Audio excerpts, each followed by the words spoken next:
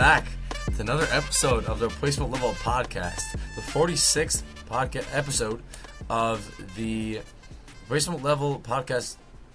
The podcast is really just 46th episode, nearing 50. Yesterday we did a post-trade deadline episode, a little YouTube live on Sportsnot. That was fun, just me and Chris there. And after that, we had some Larry Stone from Seattle Times. He was a returning guest. We had him on before. He spoke some Mariners, obviously Chris, his Mariners, so it was a little easier for him to talk Mariners baseball, talk about their trade deadline. But today, we're going to move to the NL West. We're welcoming returning guest Thomas Harding, who has covered the Rockies at MLB.com for over 20 years.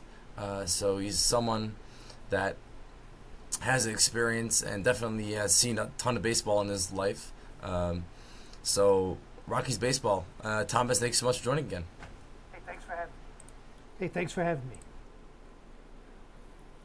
So, Thomas, we obviously, like Paul said, we were talking about the trade deadline that just completed here.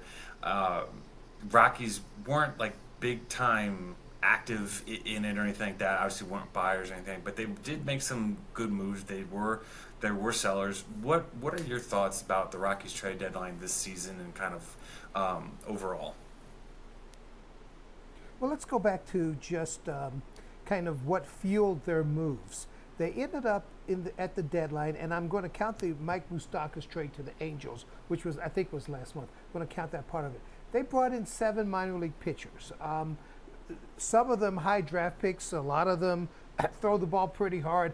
Right-handed, left-handed, it's almost like they recreated a draft by trading some expiring contracts. So I actually think it was pretty good for them because if you look at what's happened to the team this year, they lost Germán Marquez and Antonio Senzatella to Tommy John surgery. Those guys it's going to take into next year. 3 of their top 4 prospects as far as pitching is concerned. Gabriel Hughes, last year's number 1 pick. Jackson Cox, last year's 2nd round pick. And also Jordy Vargas, one of the better players out of the international program. All of those guys had Tommy John surgery at the same time that Senzatella had his. In fact, it was the same doctors.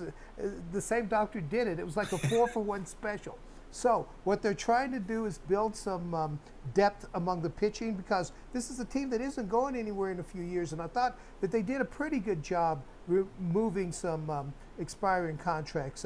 They made 2 trades with the Angels and 2 with the Braves. So they sent the Angels C.J. Cron and Randall Grichuk and also Mike Moustakas, as I mentioned earlier. And then Pierce Johnson and Brad Hand out of the bullpen went to the Braves. So they did move quite a few expiring contracts. So obviously when you look at a team that hasn't been in contention for a few years right now, especially heading into the trade deadline where you're in the same position that you've been for 3-4 years, last place, not really anywhere near a playoff spot, even a wildcard spot, then you're sort of in the position where you're thinking like, hey, we have a few expiring contracts, let's get rid of them.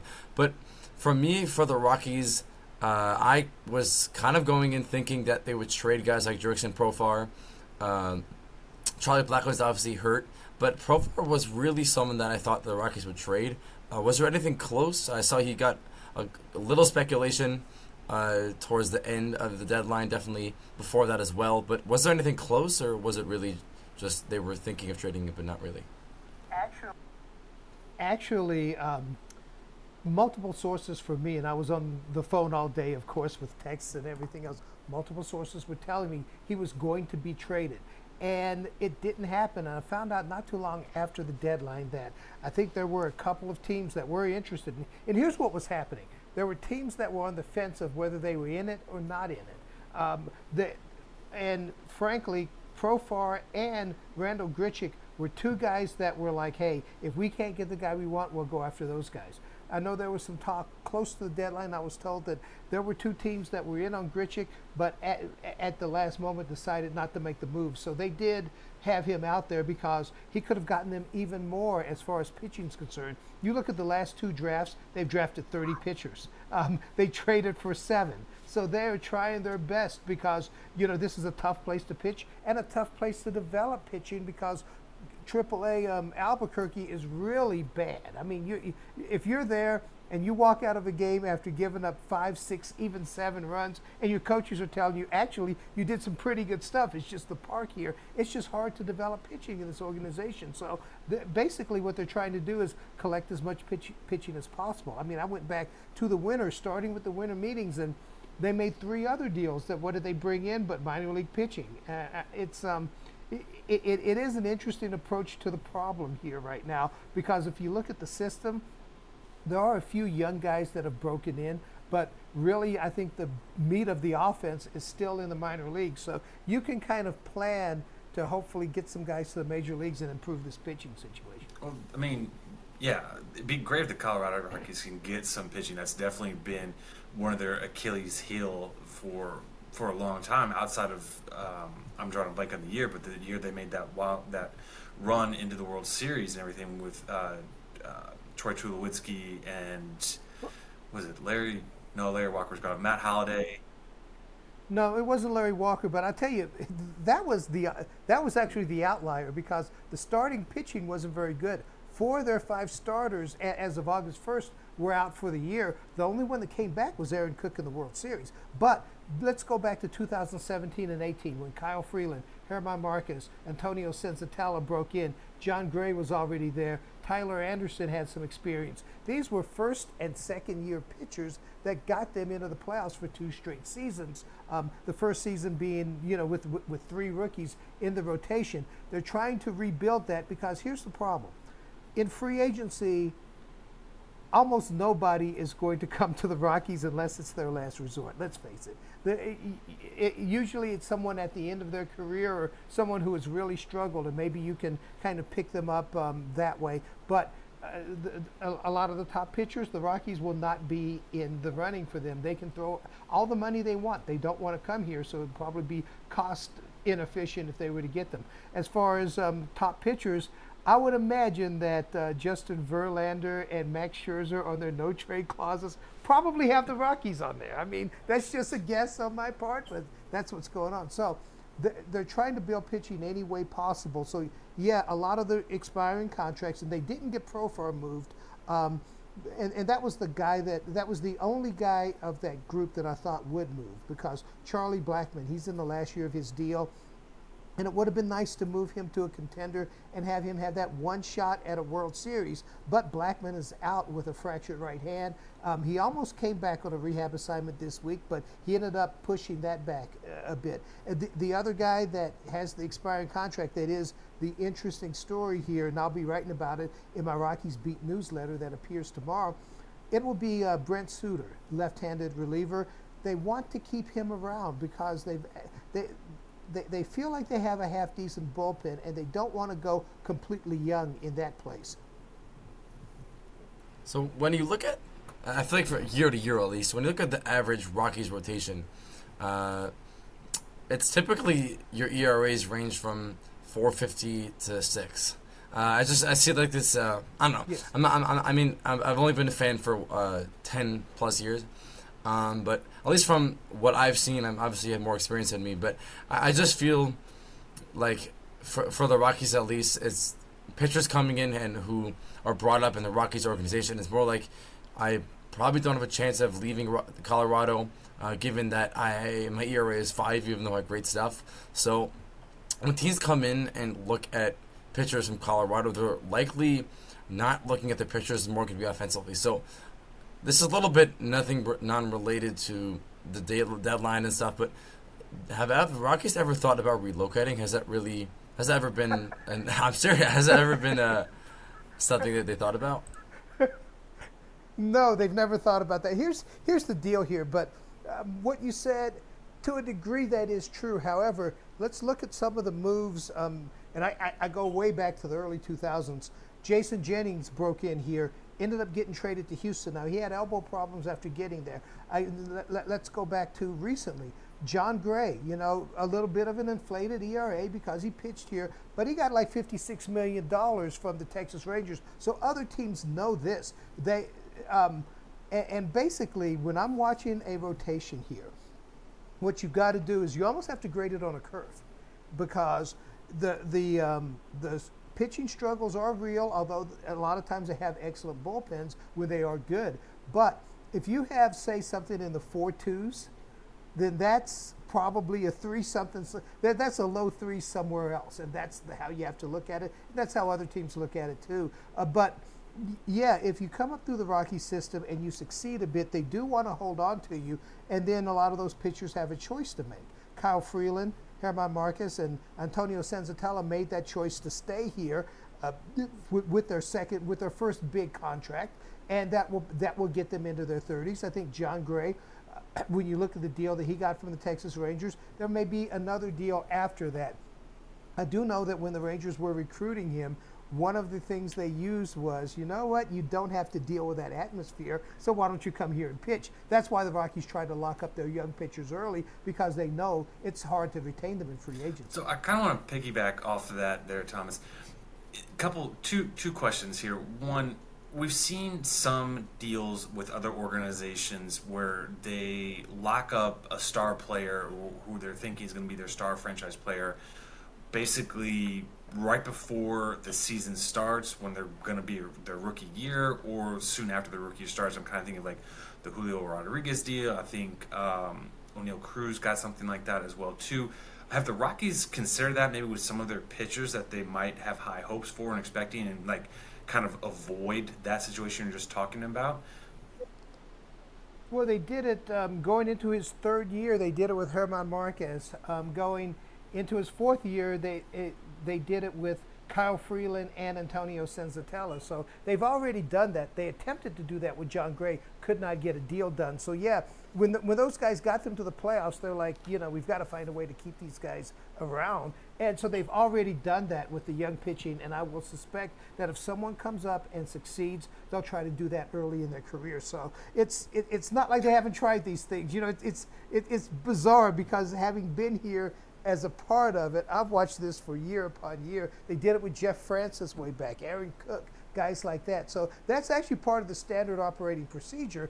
The problem is it's so hard to get guys that succeed here to begin with to warrant those contracts. Did anyone check in on Freeland or Gomber? Was anyone looking into them? I was hearing that maybe people were looking in on Gomber, but here's the deal with Gomber. The Rockies are not going to part with him unless they get probably not just pitching prospects, but somebody who's ready to step into the rotation.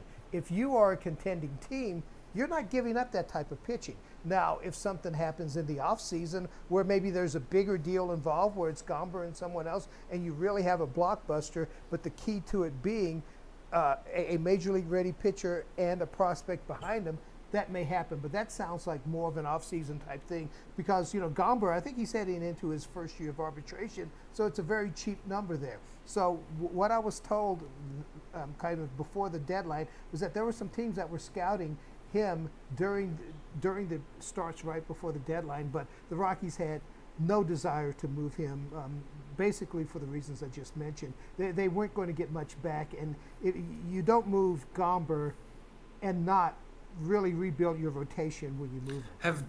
Have the Rockies considered maybe kind of going in an alternate direction, instead of trying to load up on pitchers and having them succeed there? Maybe just say, you know what, pitching's going to be bad. It's going to be hard to get pitchers here. So let's just go out and get a bunch of guys that can play really outstanding defense and just hit a bunch of home runs, kind of a classic Bronx Bombers type of reputation of a roster, but out in Colorado, and just go more like, listen, we're probably not going to be able to limit your bats, but we're going to outscore you in every game possible, because we have the atmosphere here, the cool, thin air, and then we also just have guys that can hit and can rake. Like, have they thought about going something of that route? Okay, I don't know if you guys remember 1995. They were the 3rd-year expansion franchise, and they made the playoffs.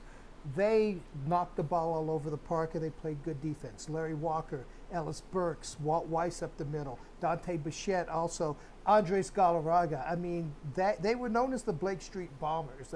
It's probably one of the fondest periods in Rockies history. They made the playoffs in 95. It was a 144-game season. The issue was if it had gotten to 162, I don't know that there was enough bullpen to get them to the end of the season.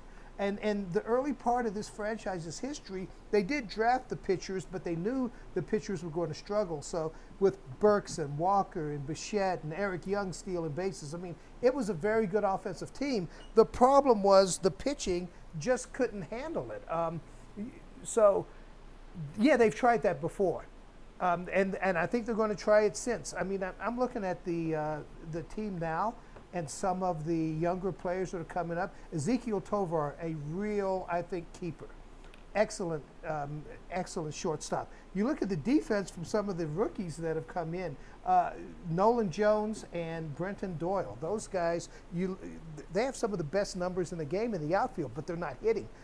Michael Tolia, a lot of people believe is going to be a Gold Glove type at first base if he can get the bat going. So you're seeing some of that happening now, but if you bring in good defense, it's hard to find that combination of good defense and good hitting. There are a lot of glove guys that play in the outfield but are not great hitters. So they've just got to simply attack their problem by building as good a roster as possible. And I think they, excuse me, they got off track when they didn't re-sign DJ LeMahieu a few years ago, and Nolan Arenado became unhappy, and they missed on some draft picks. This is what you're watching. So it's almost, to me, it feels a little bit expansion-like almost, in that they're trying to build this thing through the system, and you can see that maybe a lot of those folks are a couple of years off, so they've got to go through some pain. So while you're talking about hitters, I want to talk about one guy in specific that the Rockies really invested in, Chris Bryant, who obviously signed that 7-year, $182 million contract, and he's in his second year right now of that contract. So 5 years left, and he's only played 107 games with them. Between this year and last year, he's really spent most of that time on the injury list. Really just a plethora of injuries that have sort of hindered his ability just to get in the field and do what he does best. So I think it's 5 injured list. Yeah, I think it's 5 injured list terms. It's crazy. So what do you think, based off that, either trade him, or obviously that wasn't, based off what we saw and his injuries, obviously that hasn't really panned out the way most Rocky fans thought, but is a trade in the works, or are they going to hold out to him? I can't imagine a team trading for that contract. He's owed a whole lot of money, and if he's only played 107 games for the Rockies, and I'm another contending team, do I think he's going to be on the field more? No. They're going to have, I mean, he's going to have to find a way to get on the field and not have anything bad happen, basically. I mean, I thought that he was one of the players hurt most by the lockout, in that there wasn't a full and normal spring training, and he was playing catch-up, and it was his back and his right foot. Those are two things that really bother a baseball player. Back when you're swinging, when you have to be out on the field, and your feet are very important. So then he gets over one of those injuries this year. I think he had another foot injury, and what happens? He is hit on the hand by a pitch, and that's why he's out now. He's got a fractured, I think, index finger on his left hand. So it's between bad health and bad luck. Something's got to turn around. I was talking to him the other day, and I'm like, Chris, do you believe in bad luck? He just smiles and goes, yeah. He goes, and he says, listen, at some point, this is going to all come together, and I'm going to be the player that they thought that they were getting here.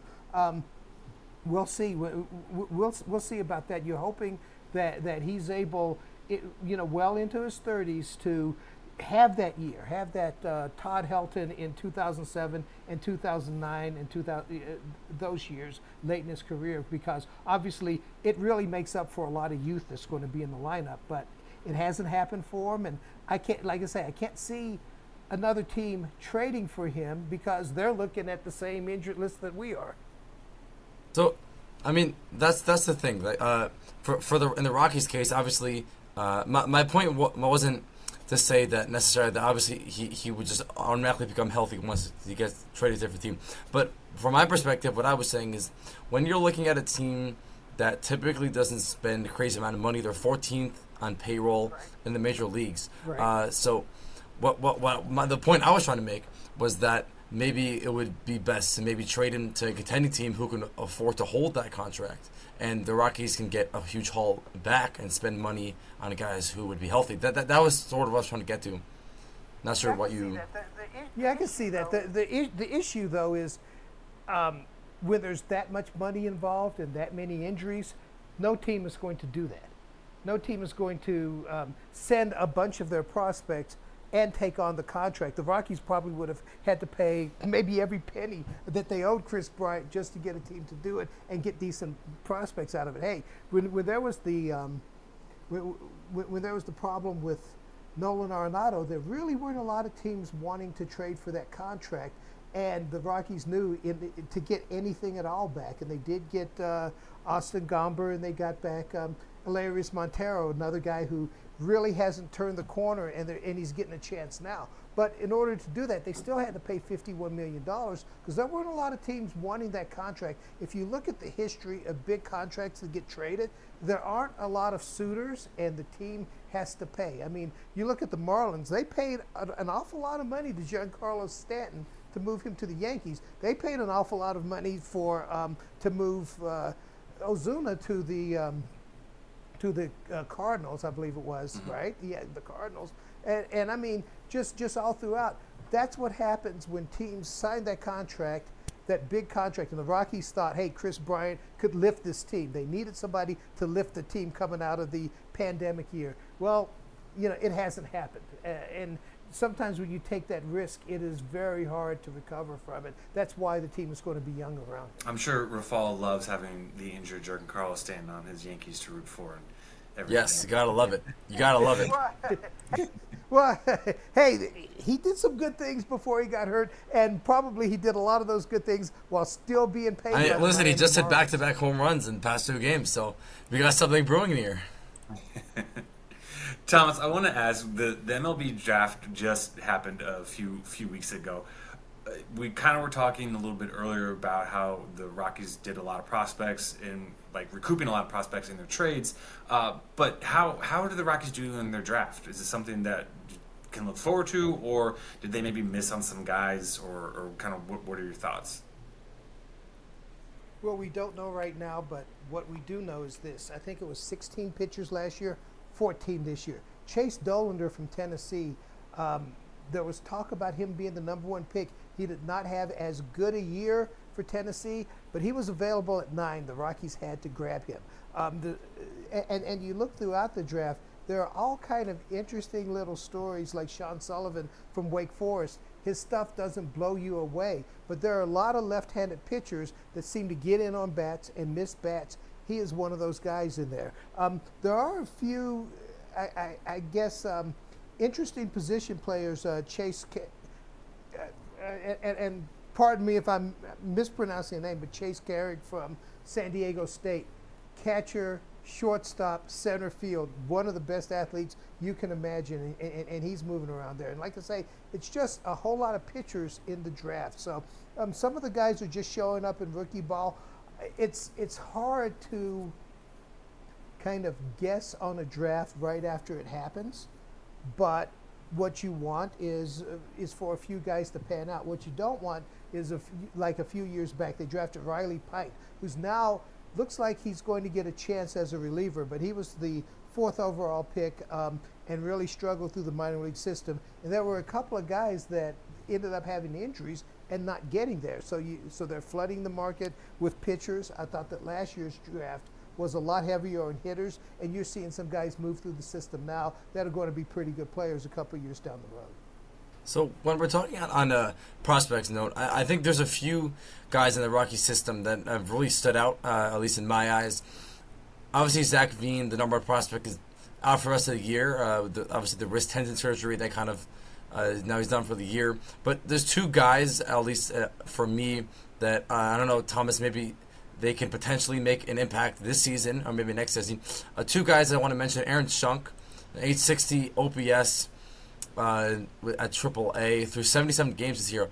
Another guy that really impressed me that I kind of followed through college and obviously once he got drafted is the guy Jordan Beck, who actually covered his draft profile last year. was drafted in 2022 with Primetime Sports Talk, where I used to write.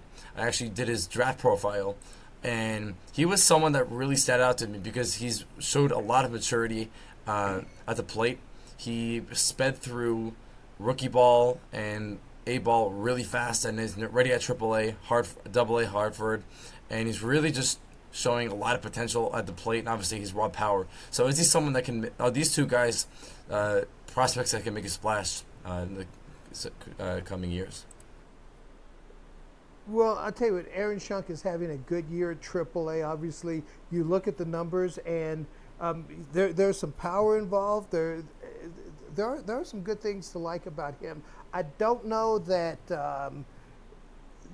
I don't see enough AAA to see how those numbers will translate to the majors. I mean, you're looking at Elehuris Montero, where if he had stayed in AAA, he could have been the Aaron Judge of AAA. But here he's having trouble putting the ball in play. So I've seen Aaron Schunk. He can play a number of positions. There's a lot to like about him, and you would hope he'd have a chance before the end of the season. To me, Jordan Beck feels like the real deal. He's among the leaders in minor league baseball in home runs and a lot of the power numbers. And yes, he blew through the low levels, gets to Double A, and I mean, he's really producing consistently. He's a guy, I wouldn't be totally surprised to see him in the major leagues. The other guy who's at Double A, who also had really good numbers in Class A and got moved up this year, is Yanquiel Fernandez out of the international program. Corner outfielder. In the Futures game, I think he had a throw of like 98 miles an hour from right field to third base. I mean, a real specimen out there. So there are people in the system that, you may see toward the end of the year. I'm starting to wonder about the catcher, Drew Romo, who struggled offensively for about 2.5 months, and it looks like he's picked that up some. He was a first-round pick, 35th overall in 2020, out of high school in Texas. He's a catcher. Can he break in with the team toward the end of this year? I know they have a lot of hopes for him in the future. So, you're looking at guys that are showing up in Double A, maybe some that started the year in Class A, that they may be the offensive forces that the Rockies are looking for down the road. But obviously, they're going to have to do it at this level. So one guy that I actually forgot about, he's a pitcher that I think pitched a few games at AAA. I think he had a 9 ERA made 2 starts at AAA before he had that injury. I think it was Ryan Rolston.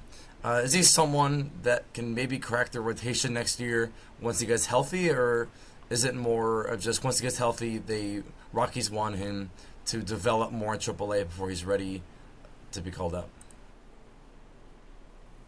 This is, 2 years into this, because a couple of years ago they thought maybe, he was going to be ready, but then he had the surgery last year. And it's been very tough to come back from it. And historically, shoulder surgeries are very tough to come back from. He pitched a few games this year, lower levels, then I think 2 in AAA. But then the shoulder flared up again. Went back to Arizona to work a bit. It flared up again. He had a cortisone shot. But he's back throwing bullpens now. So whenever he is fully healthy, they're going to give him an opportunity to crack this rotation. It's just been so hard to get him healthy. And he's a guy that I think he has a pretty good feel to pitch. His stuff doesn't blow you away, but he was the first-round pick in 2018 out of Ole Miss.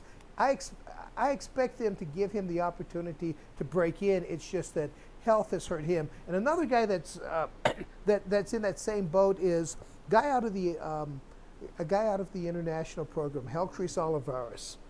He was ready to probably go to Double A last season and maybe by the end of the year be in the major leagues. He has the same shoulder issue. He is back throwing now. I think he's just starting to throw bullpens. So you look throughout this system and the major leagues, and the perfect storm of pitching injuries really is part of the reason why they're so far down in last place. And, the pitchers right now are guys you talk about because you don't see them.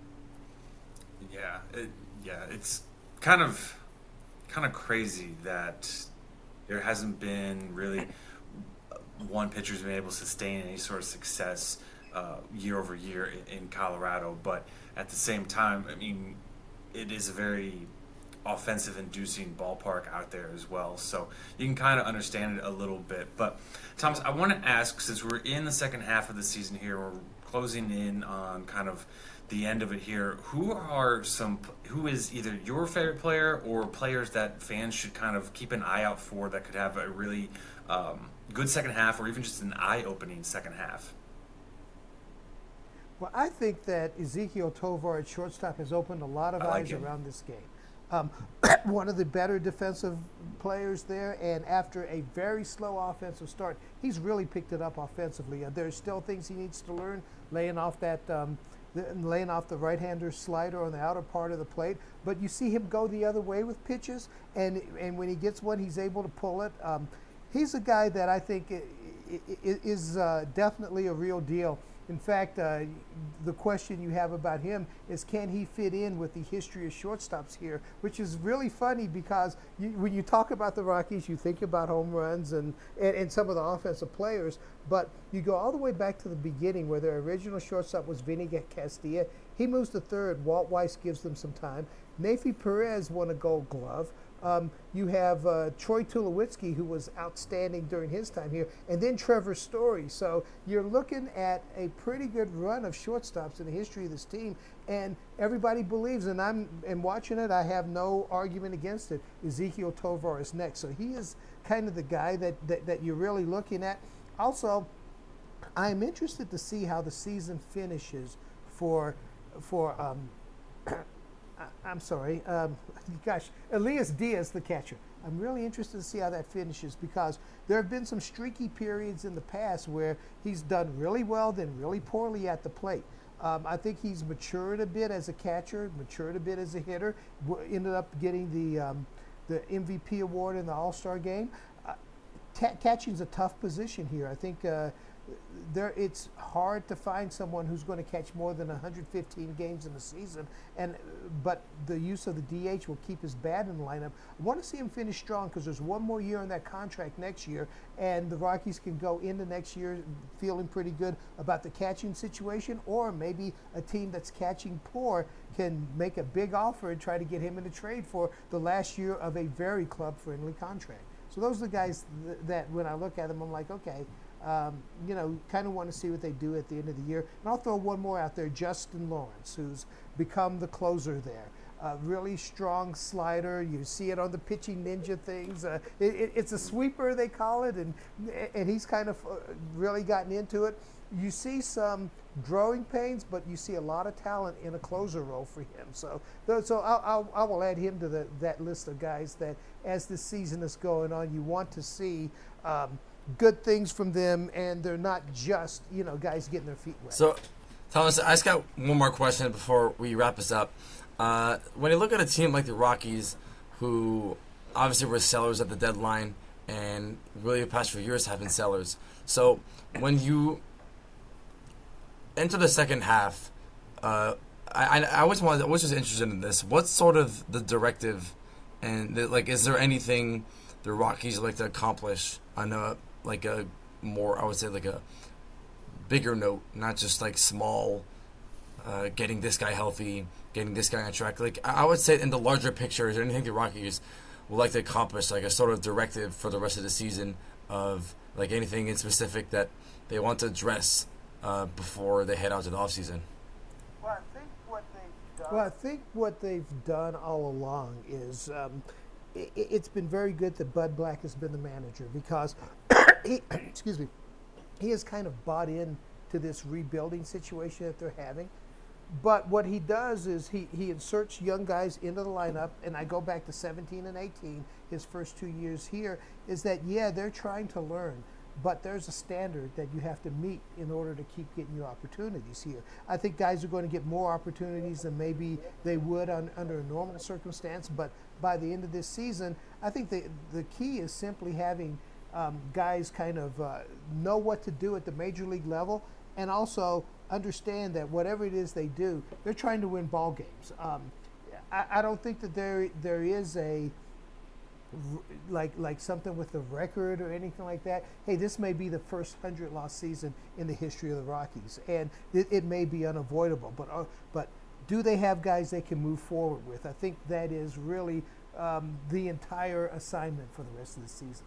Well, Thomas, I gotta say, after talking with you here, I am feeling a lot more positive and a lot more like upbeat about the Rockies' future here, moving forward. I mean, it sounds like they've got a plan in place. It sounds like they're moving along the path of that plan and executing it, and hopefully they'll be turning things around in Colorado, because it is always cool to see, playoff baseball in Colorado, especially out there. It's I like the park. I love the ballpark out there. I think it's one of the prettier ones in Major League Baseball. But Thomas, want to thank you for coming on. But before we really wrap up the show, can you again let us know? I know you mentioned earlier in the show you got a newsletter coming out, but remind everybody about the newsletter, but then also anything else that you're working on that fans can look forward to seeing. Well, yes, and it's good. I'm sitting here in Denver on a beautiful night, as you saw when we had video. I will be joining the team in Milwaukee, but I'll have the weekend off. But yeah, I do the Rockies Beat newsletter, and it appears in your inbox if you sign up for it every Monday and Friday. And a lot of times I'm covering exactly what's going on with the team, and actually breaking down players, breaking down situations. And like I say, the thing on Suter and exactly where he stands with possibly retaining him for next year, then yeah, I'll have that. And hey, when I watch the Rockies, and I've been saying this for a while, the fans, they're not very happy right now. I mean, because you had Nolan Arenado, you had a couple of playoff runs, but then everything went back to kind of the way it had been. The strange thing about the Rockies is I can say that usually when they are a contender, nobody sees it coming, because you watch young guys break in, you watch how difficult it is to pitch here, and you're thinking, when is it ever going to happen? Then the pitching gets together. I mean, the 07 World Series run, it wasn't starting pitching, it was relief pitching that carried them, but it sometimes comes out of nowhere. So this is a team that you could almost go into almost every single year and expect them to be 4th or 5th place. But some of those years they end up going to the playoffs. So, I can't sit here and tell Rockies fans, hey, this is going to happen and this is when it's going to happen. But when it does, it is special around here. Yeah, it always is. Making the playoffs is always special. My Mariners finally got back in the playoffs for the first time in 20 plus years, so that was really cool. That was great. Yeah. A lot of Rockies folks out there. I covered Scott Yeah. Service as a player, covered Jerry DiPoto as a player. I mean, Andy McKay, their minor league guy, he was a sports psychologist with the Rockies. So, yeah, there's a lot of Rockies in that Seattle team. And frankly, after last year, I wonder if there's some of that Rockies, too, where you do quite well and then you fall off. I'm hoping that doesn't happen. Me too. It doesn't appear to be the case this season. I've been kind of doom and gloom on them. I don't believe they'll make the playoffs, even though they are, as of yesterday, 3 games out of the 3rd wild card spot. I just don't see it happening. They've kind of been a 500 team all season long. And well, if the Yankees are in competition, then you have no chance. So. Well, Thomas, thank you again for coming on. For everybody out there, you can find Thomas on what used to be called Twitter. It's now called X, at Harding _@MLB, or @_MLB, and that is at, not the @ symbol, but actually a T, the spelling of the actual word at. So find him there on Twitter. Hey, my handle is as confusing as this freaking X. Does it get more complicated than that? Okay, I'm sorry, but I never liked. Sometimes I've had a love-hate relationship, or actually a hate-despise relationship with Twitter, and now it's X. Yeah, it's the same. I'm with you. It's kind of crazy what's going on with them. But yeah, thank you again, Thomas, for coming on. For all the fans out there, you can find us on Twitter at @replacement_level1. Please give us a follow. Please hit us up. We'd love to chat with you guys, get your thoughts, get your feedback. You can check out the show on YouTube, on our YouTube channel. You can also check it out on Spotify and Apple Podcasts. Really, any place else that you can get podcasts out there, we're on there. So give us a listen, give us a follow, share, tell your friends about us. And again, just want to thank Thomas for coming on. We really appreciate it. Like I said, I'm a little more optimistic about the Colorado Rockies as they wrap up this season and going into the future. It sounds like they've got a bright future, and I'm looking forward to it. So again, Thomas, thank you for coming on, and for everybody else, we will see you guys all next week.